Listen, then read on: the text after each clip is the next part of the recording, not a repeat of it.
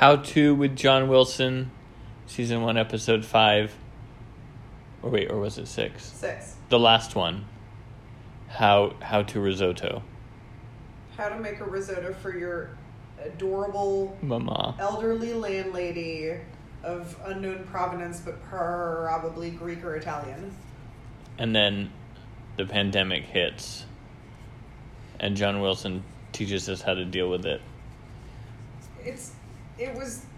It was the wildest swing yet, because he went to so many places, which is the whole point of the show, is that he says his thesis and then he goes 18 steps away from his thesis and then rounds it back and somehow sticks the landing. And in this case, he went the furthest away from the thesis and stuck the landing, and brought in his other how-tos as a coda beat at the end. It was pretty great. It's very nice. It showed his we would get glancing impressions of his personal life, but this was the part where you were like, oh, he's just a really genuinely sweet person. Yeah, and I don't know.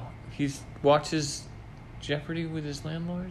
It's too sweet. It's too nice. Well, he's. I think with social maladapts, a lot of the time it's much easier to have a simplified relationship with an elderly person than it is to have a complex relationship with people your age. But in the one before this, he went out on his birthday and there was 6 people all his I'm not age. saying he doesn't have friends. Oh, okay.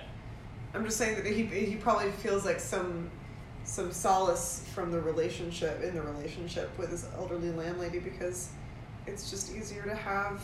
It's proximity too, which I think in New York is a thing. People don't like to travel to different neighborhoods to be friends with you.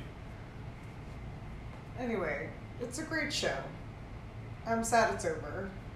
How are they going to do more? I don't think they do more than this. Really? That's it? That's all we get? I don't know if we get a ton of seasons of How To with John Wilson. That makes me sad.